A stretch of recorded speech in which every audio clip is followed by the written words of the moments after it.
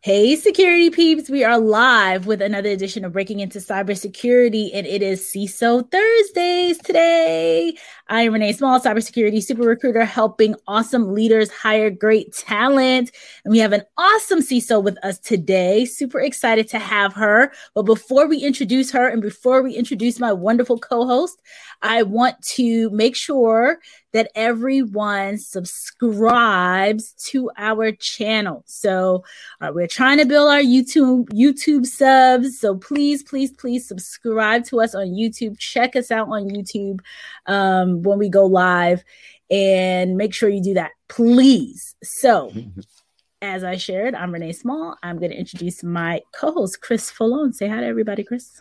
Hey everyone, security consultant, career coach, and I would also add, don't forget to subscribe on your favorite podcast medium as well. We'll be moving providers soon, so we'll notify you as that when that happens. But in the meantime, just subscribe wherever you can find us.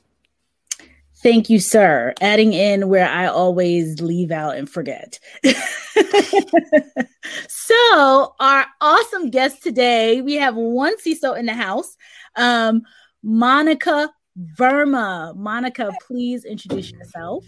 Hey folks, hey everyone. Thank you for having me on the podcast show today. This is Monica. I work as a CISO, and I've worked as a CISO before in the finance sector. Today I work as a CISO in the health sector, critical infrastructure everywhere. That's what's cooking. I have my own podcast show, which is We Talk Cyber, my blog, Monica Talk Cyber. Well, you can follow me and subscribe to Monica Talk Cyber everywhere. It's website, it's YouTube, it's Instagram, LinkedIn. Just find me there. You'll find me there. Yes. Lovely. Perfect. And I'm very, very, very happy to be on the show today. Thank you. Go ahead, Chris. I was going to say we're excited to have you on. We love bringing on CISOs from different sectors so that they could talk about the different challenges in their sectors, because it's one thing to be a CISO for a product company or a consulting company. Once you get into healthcare and other critical areas, then it becomes a little different. So I think it brings a good depth to our audience. I agree. So, Chris, you want to kick off with the first topic that we're going to talk about today? So, the world's been talking about. Absolutely. I mean, the Colonial Pipeline, is that the one that you're referring to? Are you sure? Is that the one?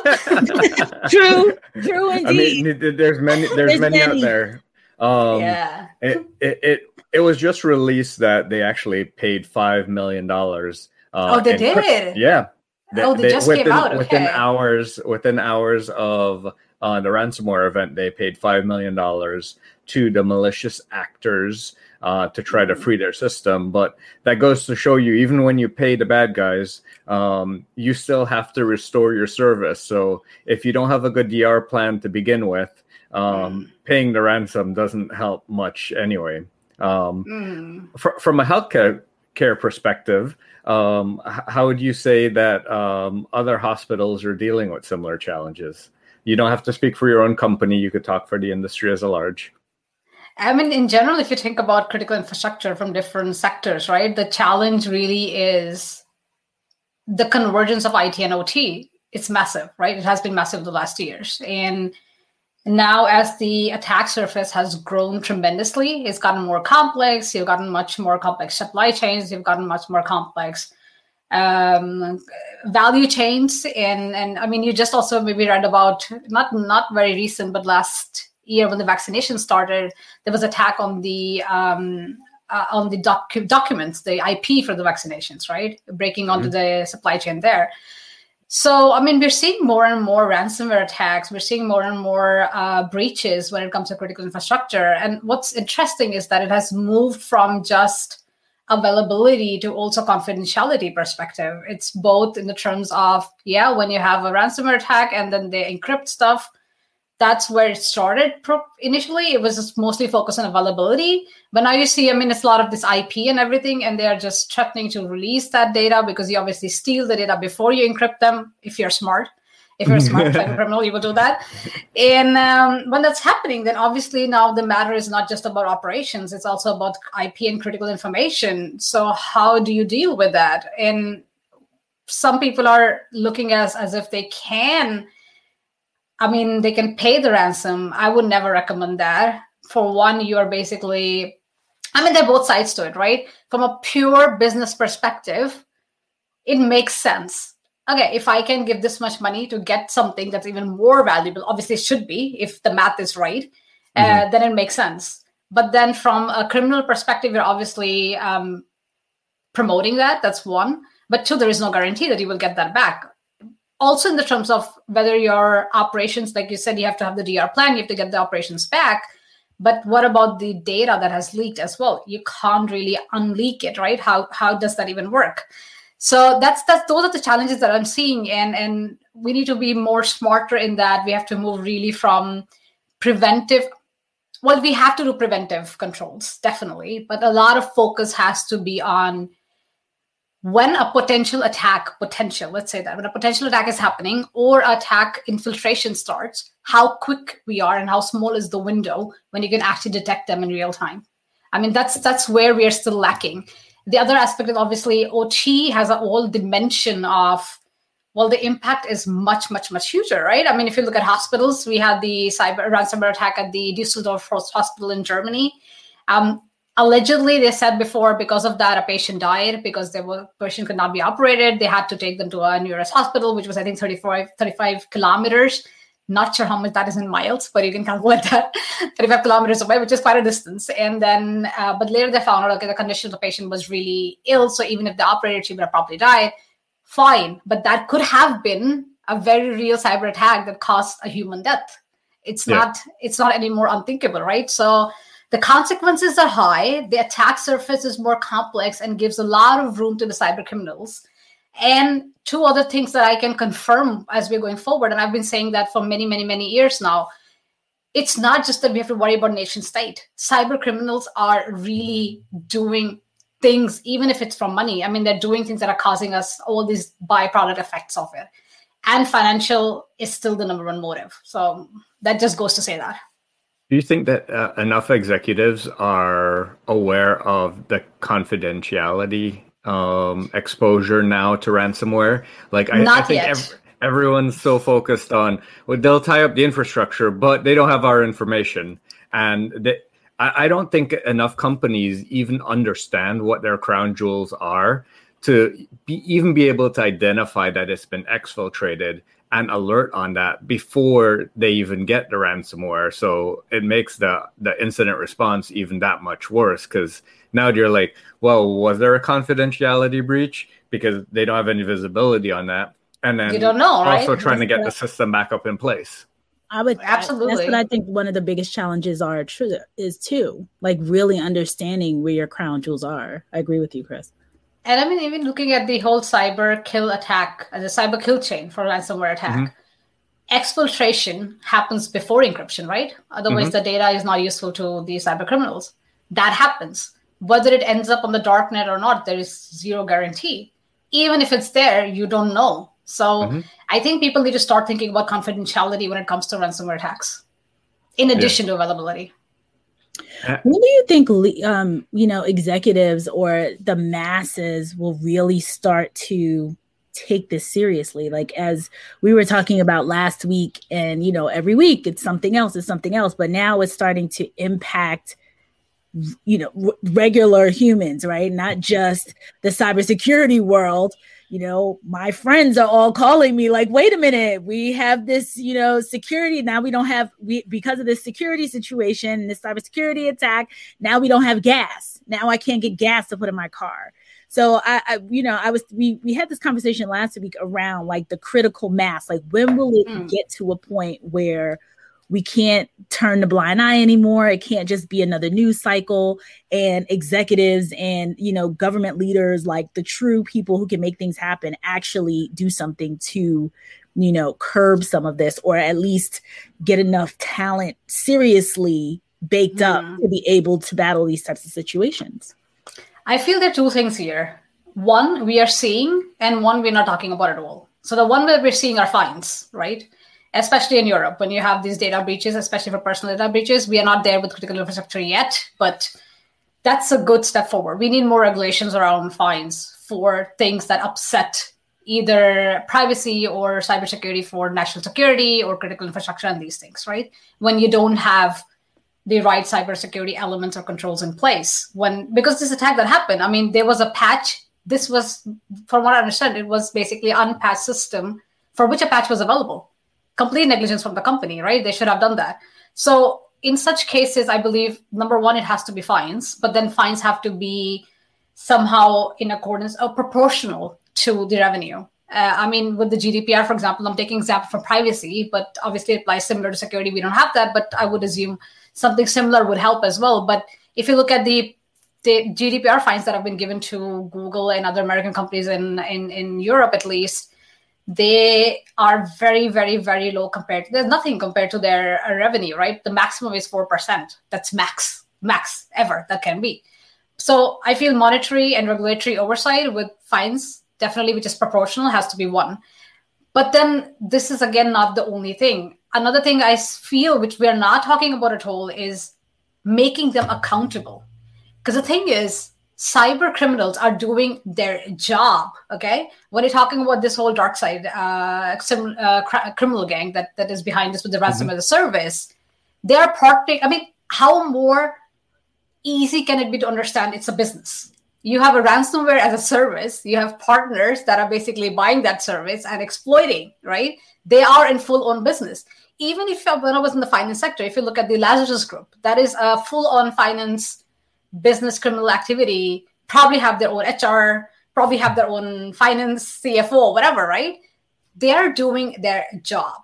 So now we have to understand, hey, we have to do our job in the sense that you can't really, if you're trying to make cybercriminals accountable in whatever way, how do we make ourselves accountable? Who makes us accountable?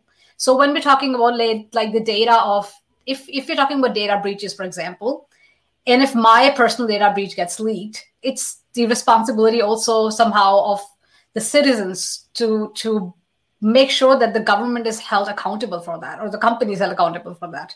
When it's a matter of critical operation, like critical infrastructure, like in this case of gases, right? There has to be some penalty. There has to be some accountability that somebody has to take here in terms of why this happened. And you cannot put it on cyber criminals anymore. I mean, they're basically doing what their job is in that sense. So I feel it's more in terms of monetary fines and accountability, which we're lacking today entirely, right? Whenever we do that, we're talking a lot about attribution to cyber criminals. More than that, I think it should be who is held accountable, and somebody should. And now, when you think about critical infrastructure, like the complexity added with having that OT equipment that's really designed to have a long lifespan, to be available 24/7, but when it comes to patching and vulnerability, they weren't designed like IT systems are to be able to update it and patched. How to phrase the question? How seriously do you think these companies are taking securing those systems while still trying to gain efficiencies for remote management and all the increased efficiencies that you can get through mass communication and everything like that, versus, let's just monitor it and manage it and worry less about securing it because it'll never happen. It's too complex for attackers. I mean, it's varied. Let me say that. It's very varied. I mean, I worked at Siemens in Germany right after the SCADA happened. When SCADA happened, obviously, the whole company went like, oh, okay, we cannot have this going on. And every time an organization gets breached, obviously, then they have this heightened sense of security. Okay, now we need to do something about it. But I mean, a lot of organizations, there is no doubt, a lot of organizations still think they will never get attacked. This is not me. And that mentality is still there. So with OT, it's definitely more complex in the sense that, yes, how do you do remote management while patching and all these things happen? You cannot even do much, like you can't do active scans like you would do in an IT environment that would disrupt the operations. You can't do that either. But the thing is, let me ask these organizations this thing. Critical infrastructure and all these industrial sectors now are moving more and more into digitalization and cloud. Wait, when you're doing that already, should you not think about cybersecurity first? Because now what you're doing is you already don't have something. And this is what we went through. This is what IT went through. We went through a phase of where we had, well, fewer intranet, and then we had intranet, but then we had just websites. It was not that complex, but we never got our basic hygiene in place. And then it just got more and more complex. We got more digitalization and everything. This is what's happening with OT. I think they need to take a page from our lesson and learn that when you go on with the digitalization and with the cloud and connectivity and everything, it's fantastic. It's needed. As a CISO, I support it, but think about the security because it will just make your job even more harder. We are today in IT with a technical debt. That's what's going to happen to OT as well. So no, awareness, I believe, is not there to the extent there should be. And one of the keys when I say about how to manage this is obviously when we talk about, okay, detection has to happen, as I've said before, right? Preventive controls, absolutely, we need that. But we need to be better with detective controls as well and how fast we can detect. But I cannot emphasize this more. Awareness. You really need to understand in the context of OT, what are the assets? What are the risks? Because it's consequential. What are the consequences? It's substantial. Mm-hmm. And this is still missing in various organizations. I mean, I'm not saying everyone, but we can't say like everybody's there, but they take it seriously or even understand for that matter. I think it's not that they don't want to. I think it's just the awareness is lacking. Isn't there an inherent technical debt to OT? I mean, it is from IT at least. Yes. From the day that it's released on the factory floor, it's probably 3 to 4 years old and unpatched from that day. So like that's an inherent risk when it comes to any technology in OT. It is. Plus from IT. I mean, the convergence has already happened, right? So yes, absolutely right. So we have to deal with that. We cannot deny, because then what we're doing is that we're just making the attack surface more, well, larger and complex, but easier for the criminals with much more higher consequences and risks. Let's pivot to the other side now. So we have the amazing super recruiter here. What are some of the things that we could do to improve like our hiring pipeline to tackle some of these complex problems from your point of view? Okay, that's a very good question, because I think like we have to invest in people, and we have to, number one, please stop asking for 10 years of experience for someone, some entry level job. Come on, can we just stop doing that? This is what my father used to tell me, and something that I learned from him. You will not get 10 years of experience in 3 years. You will get that in exactly 10 years. And if you got an experience in 3 years, which was somebody else's 10 years, then your 10 years are still different, right? So where you could be in 10 years, you will never be in 3 years, because that's where you're meant to be in 10 years. Can we respect that? That's number one. Number two, there's a lot of people that want to break into cybersecurity and break into leadership. Why are we not utilizing that talent? Why are we not investing in people? For me, it's like this: attitude, skills, experience. Because like you definitely need experience, sure, but attitude makes the most difference. I believe cybersecurity is like any other skill. It's not something that you're born with. You can learn. And obviously talent, the amazing people that we have waiting, breaking, I'm not saying that they should not. It's not like magically it will happen. They obviously have to invest their time in learning. Some of the times, obviously, you learn. The reason I say you have to learn is because to get the first experience, you need to have basic understanding. It always helps, right? If you understand the terminologies and you're trying to go in for your first job, I definitely recommend doing, like I studied about cyber. When I was studying, there were no courses, right? I had cryptography. I studied cryptography, sure.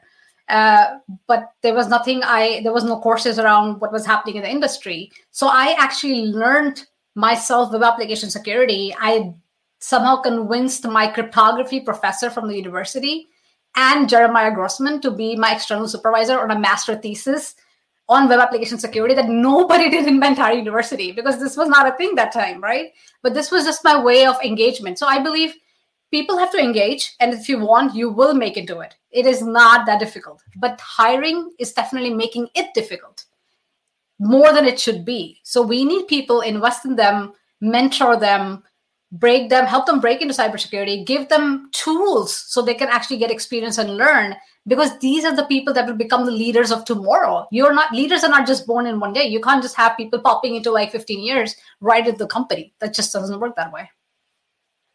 What are some of the... Oh, go ahead.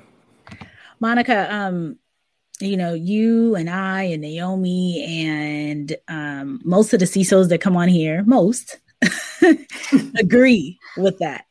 However, there's all of these open positions. It seems as though we're the minority, right? Because very much possible, there seems to be much more people who are interested in breaking in versus getting the opportunity to do so.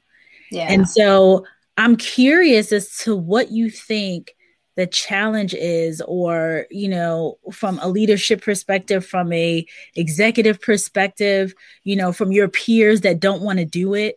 What do you think are some of the barriers and some of the challenges? Because, we tend to bring in and talk to people who are like-minded, but I feel like that's still a small group, because if it wasn't, so many more people would be in. Totally. I totally agree with that. And there are some challenges, both in terms of the myths that we have, or the stigmas, let's say that the stereotypes or stigmas that we have in the industry. One of them, I believe, is the biggest one, is that you have to be a technical expert to work in cybersecurity. You don't need to be a technical expert. Please, let me just break that, because the time when we started with cybersecurity 20 years ago, we had network. At some point we got web application, but that was and then maybe a bit of hacking. That was it. Today, it's a myriad of options within cybersecurity. There is so much you can do. So yes, you do. And don't get me wrong, you do need to understand technology, how it works, because ultimately we're talking about risks within cyber, right? And risks connected to people and processes. So you need to understand that, but you don't need to be a technology expert. That's number one. And I believe we need to talk to people, our peers, to help them understand that we need to break this stereotype within cybersecurity first. That's our job. The second challenge that I see, and will be the most critical one, is networking. When you are not in the right network or the right groups, you often don't know about the opportunities that exist, right? You know a very few subset of opportunities that exist on a specifically publicized, on a public page or something, but a lot of hiring happens actually within network, people who just know from a word to another word. And how do you do that? How do you get to know that? So we have to break that barrier for more people to come in to even actually be able to network and understand. And this is something I recommend both from the people that are hiring, right? To be open to have people to network and not just be a closed group. So you just talk to 5 people and one of those 5 people will get the job. And from the people who want to break into cybersecurity, you need to network. It is difficult, but it will be really in the long term, really beneficial. And that's the sad part of it. A lot of the jobs actually do happen just through networking. Yeah. And I think that happens, often outside of security too. Because prior to recruiting in security, I've recruited in a bunch of different spaces. It's just very, very interesting to me. Even, when Naomi, who invited you on, thank you, Naomi. We didn't even talk about the fact that Naomi and Chris aren't, and James aren't here. We miss you. We miss you. Unfortunately, they're both not here today, and both had, conflicts.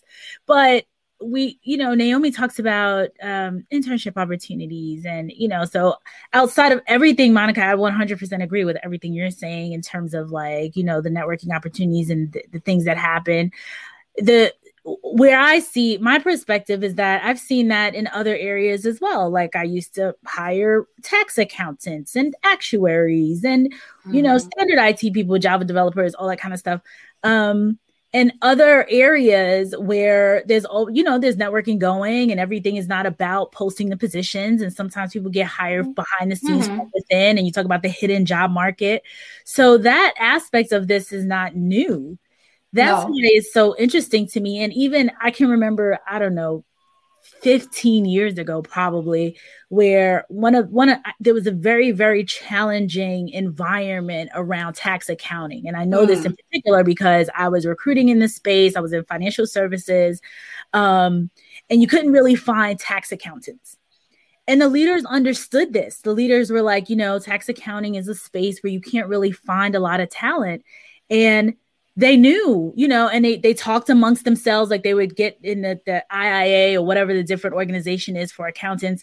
And they all got to more or less started chatting with each other, like, executives do and leaders do, like how you see those recruiters talk to each other. And they said, okay, we're going to grow our own. And we're going to bring people in and we're going to go to the schools and get accounting majors and interns and grow our talent from within. And it was just understood. It was this they don't expect people to have this, like you said, 10 years of tax experience for this level job. They know it's difficult to find. So it just seems that there's this very, what Naomi talks about, elitist, some of the stuff that you said, it's just so interesting. Elitism, of course. There's a lot of that in cybersecurity. That's the biggest problem. And also the thing is, like, when you're having these internships, right? I would recommend people to do that. I mean, that's fantastic for you to get good resources for obviously not paying, like you don't have to pay too much money for that. You get at a much lower cost. You get fantastic talent. They obviously learn a lot, but very, very important, pay them the right amount. Don't underpay them. I mean, it's the work they're doing for you nonetheless. And it's still much more profitable to you, right? Then why do people not pay? Because if I think we would have much more paid interns and paid internships and all these programs, a lot of people would be coming and getting this experience. And we would have more and more people actually coming into cybersecurity. Yeah. And you're right, there's a lot of elitism in our cybersecurity. It is. Yeah. I mean, and the example of that was technology, right? A lot of people think like, if you're not a technological expert, then you don't belong in our community. That is elitism, nothing else. Right. So, Monica, we are going to actually wrap it up at this point, at the 30-minute mark, because Chris has to run, and we know we were trying to keep it pretty short by Chris. Chris has to run. And we were going to keep a short conversation going today.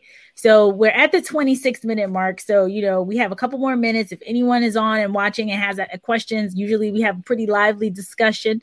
Rolanda chimed in here and said, thank you for having me. So that's great. And another person was here that said morning and good afternoon, everyone. So yeah, Monica, I really appreciate your perspective in the space, because the part of it that's really fascinating to me, and I guess bizarre actually probably is the right word, is that it makes it seem like this hasn't been done in every other industry. It hasn't been done. They act like, like you have to be born into, you come out of the womb as a cybersecurity professional. No, you don't. No skill. Absolutely. That's what I said. It's a skill. You can learn it. There's nothing magical about it. Let's say it that way. Right. It's fantastic once you're in it. Yeah. But it's not undoable. It's not like completely magical that, you cannot do it. It's not like requires whims and prayers and stuff. What you need is really just learning. Yeah, absolutely. I mean, I 100% agree. It's the leaders that seem to have a challenge with this. The people who want in. The recruiters are trying, we're happily trying to get them in. And all of us, this little world of ours, we all preach from the same, in the same space. So it's always interesting to hear if you had heard of different perspectives and, why people think that this stuff is just, so difficult and they can't build people like every other profession. So I'm not sure why cybersecurity comes from it started or grew from technology experts, right? I mean, initially when you had the intranet and the DARPA and the internet started, but then majority people, I would say 99% of the people, and don't quote me on the statistics, but I would guess that one would be people who knew technology and were technology experts, right? That's how it started. Right. But as I said, a shift has happened and we are not in peace with that shift. That's what's happening. Yeah. That has happened is 20 years ago, it was really focused on just the technology aspect of information security. It has moved a lot to the non-technology aspect of information security, and we're just not making our peace with that. That's the biggest thing that has happened and that has changed, which we are not recognizing. I think you hit the nail on the head with that. I think that's exactly where it is. There's this underlying, group of folks that came up from 20 years ago that all came through IT. They all believe to be a true security professional. That has to be the path. You all need to have development. You all need to have computer science. You all need to have had a technical background, and have not evolved yet into what it truly is today. So, and let me give you a very direct experience. I mean, this is from my own personal and professional experience. I come from a hacking background. I come from a development background. So I come from a technology background, right? I have been in leadership positions now for 7+ years. I literally had to unlearn, or let's say not utilize the technology part of the brain that was so deep into it. I had to unwind myself from it to really be able to be an effective CISO. So actually, it's not necessary that you have to know that. I mean, it could actually even be not so good, especially if you want to break into leadership and you want to be an effective CISO. You have to unuse that very deep technical understanding or part of it, or you have to turn it off a bit. You have to go down a notch a bit. And that's kind of like, that basically tells you how important it is to understand the other aspects outside the technology, and how information security is not about technology, and not just about technology. Right. Not just about technology. Awesome. So someone else. If anybody has questions, please. Yes. They said, thanks for your time.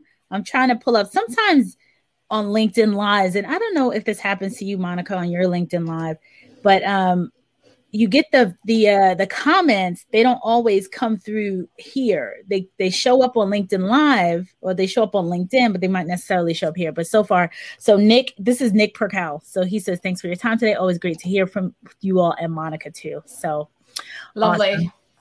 So Monica, I have to say, I really, really, really appreciate you being here, and being a part of our CISO Thursdays today. This was fascinating, great information, awesome topics. To have someone with your background, having all the various skills that you bring to the table, come and join us. So thank you so much. My pleasure. Thank you. Awesome. Well, everyone else, like I said, we were going to keep it short today, and we are going to have another CISO Thursdays next week, obviously, and then look out for anything else we have that's showing up in the next within the next week. So, everyone, enjoy your weekend, enjoy your week, and take care. Take care, everyone.